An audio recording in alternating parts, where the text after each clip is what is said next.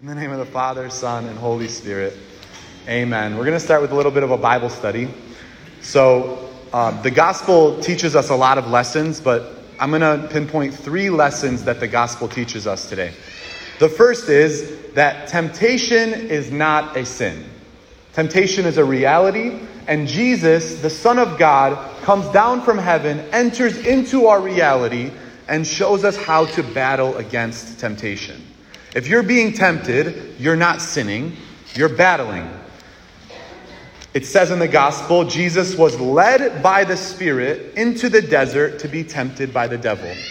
Hebrews chapter 4 says, "We do not have a high priest who is unable to sympathize with our weakness, but one who has similarly been tested in every way, yet without sin."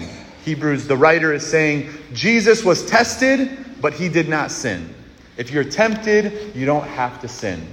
Hebrews 2 says, because he himself was tested through what he suffered, he is able to help those who are being tested. Us who are tempted day after day, we feel as if it's too hard. There's too much temptation around us. Jesus entered into temptation and can help us in our own. The second lesson, so temptation is not sin. The second is, the devil is real. 1 John 3 says, the Son of God was revealed to destroy the works of the devil. 1 Peter says, be sober and vigilant. Your opponent, the devil, is prowling around like a roaring lion, looking for someone to devour. Resist him. John 8, Jesus says, the devil is a liar and the father of lies. John 10 says, the devil is a thief who comes to steal, kill, and destroy. The devil is jealous of us, and his jealousy is motivated by hatred. He hates you. Why? Because God loves you.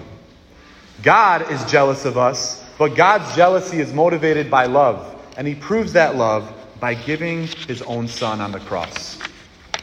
The third lesson. So the first, temptation is not sin. The second lesson, the devil is real. The third is that the devil has certain tactics, and those are revealed in the gospel. How does the devil work, and how does he try to attack God's children? The 3 tactics are pleasure, say pleasure, recognition, and greatness.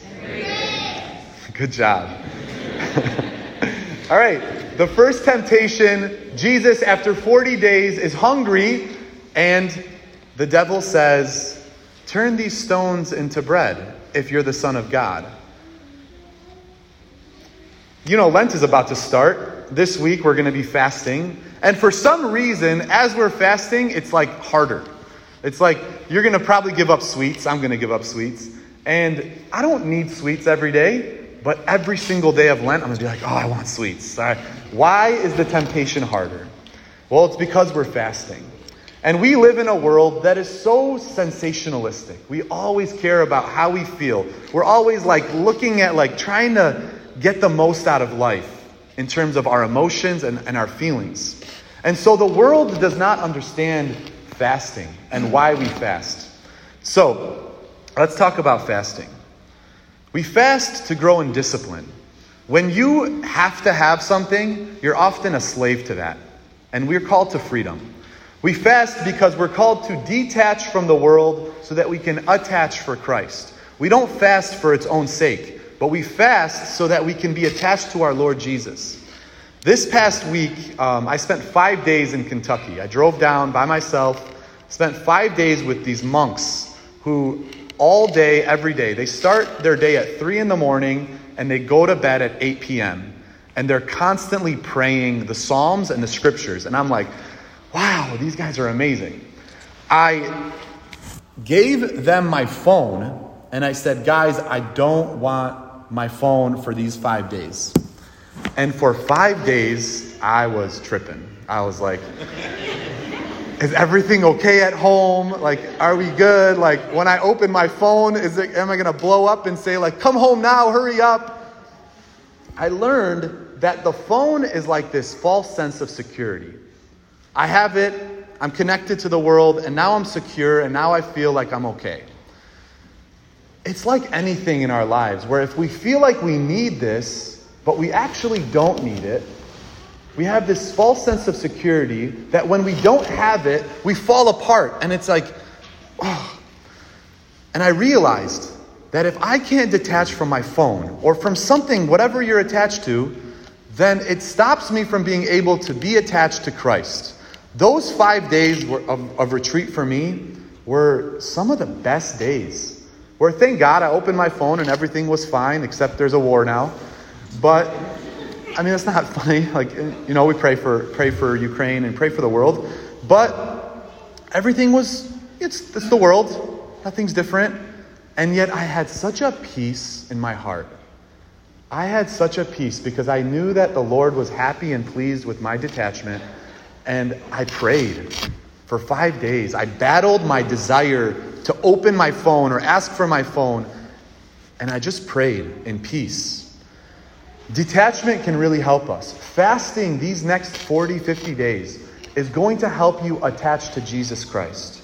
I asked you last week, write down what you're going to do this Lent. If you did not do that this week, please, in the next couple of days, write down what you will do. Whatever you give up for Lent, it will feel harder, but know that battle and that struggle is very profitable. So that first tactic of the devil is pleasure. And so we battle pleasure through fasting. The second tactic is recognition. The second temptation of the gospel, the devil says, he takes him up on the mountain in Jerusalem, in the temple, and he says, throw yourself down, the angels will catch you. If he threw himself down, people would see him and say, wow, the angels are catching him. It's as if, like the devil's saying, have everybody look at you. We live in a culture that is all about affirmation. One thing that's beautiful about our faith is God is constantly affirming you. God is constantly saying, I love you. You're my daughter. You're my son. You're good because I made you good. And yet we're looking for different type of affirmation from the world. We see it in social media with likes and posts and all of that. We see it in like everyone gets a trophy nowadays, like even if you're not a winner. What we often do to impress people, and we're always looking for other people's approval. And one of the things the devil wants to do is have you care more about what others think than what God thinks. It's better to do good when no one is watching. So this Lent, I want us to do something good. It could be almsgiving, where we donate money and nobody knows about it. Make sure nobody knows about it. We battle this desire for recognition through humility. All right, this third tactic, the devil, he takes Jesus on a high mountain and he says, everything in this world I'm going to give you, just bow the knee. Of course, Jesus would never bow to the devil, but would we? And do we even realize that we sometimes bow to that which is not of God? Jesus' response is kind of like an abridged version of the first commandment. I'm going to read the first commandment that God gives to the Jews in Exodus chapter 20. I am the Lord your God who brought you out of the land of Egypt, out of the house of slavery. You shall not have other gods besides me. You shall not make for yourself an idol or a likeness of anything in the heavens above or on the earth below or in the waters beneath the earth. You shall not bow down before them or serve them, for I, the Lord, your God, am a jealous God. Only God. Jesus defeats these temptations through these two key virtues of obedience and humility. Say obedience. Humility. Obedience is really obedience to God, the first commandment. And it's in the Our Father we pray every time, thy will be done on earth as it is in heaven. Lord, let your will be done. And the devil is trying to get Jesus to run away from his Father's will. We see it all through Jesus' life, but particularly in the Garden of Gethsemane. Jesus is tempted. He's struggling. He knows what he's about to do. He says, Father, take this cup from me. Father, I just want some dessert, or I want some pleasure, or I want some recognition, I want some greatness, I want that which is passing. I don't want to suffer. But what does Jesus say? Not my will, but thy will be done. When fasting is hard these next 40, 50 days, remember the example of Jesus. And remember the value of detachment so that we can attach to Jesus Christ. I asked you to pray about what you're called to fast from, what you're called to do, like maybe you're going to add a rosary. If you pray about it and you know that it's coming from God, it will be much easier to keep hold of your like what you're going to do, of your commitment. Because if it doesn't come from God, you're going to say, "Oh, it's not that deep." Like you go a week, you go 2 weeks, and you're like, "It's okay." For example, I know that God called me to be a priest. And when times get hard, because I know that God called me, I say, "Lord, your will be done."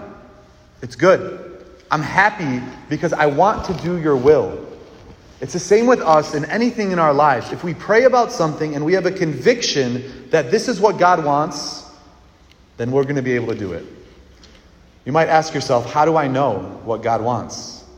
Well, don't ask that question until you pray. Like, actually, sit down and pray. In silence, open the Word, pray about what God's calling you to do. Again, today's culture is trying to flee from suffering. But in Lent, we know that there's such great value in that. It's an escapist mentality, but in Christianity, we have hope in suffering.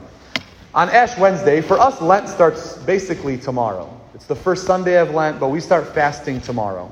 But for the Latin church, you're going to see on Wednesday, Ash Wednesday, where they're going to put ashes on everyone's forehead. Feel free to go. It's not our culture or tradition, but it's a beautiful thing.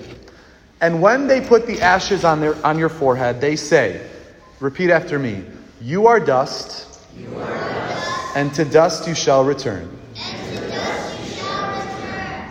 The world doesn't want to talk about that. The world does not want to talk about death and suffering. Hebrews 12 says, Jesus learned obedience by what he suffered. And so it is the same with us. We learn obedience, we grow in faith by how we suffer and what we do.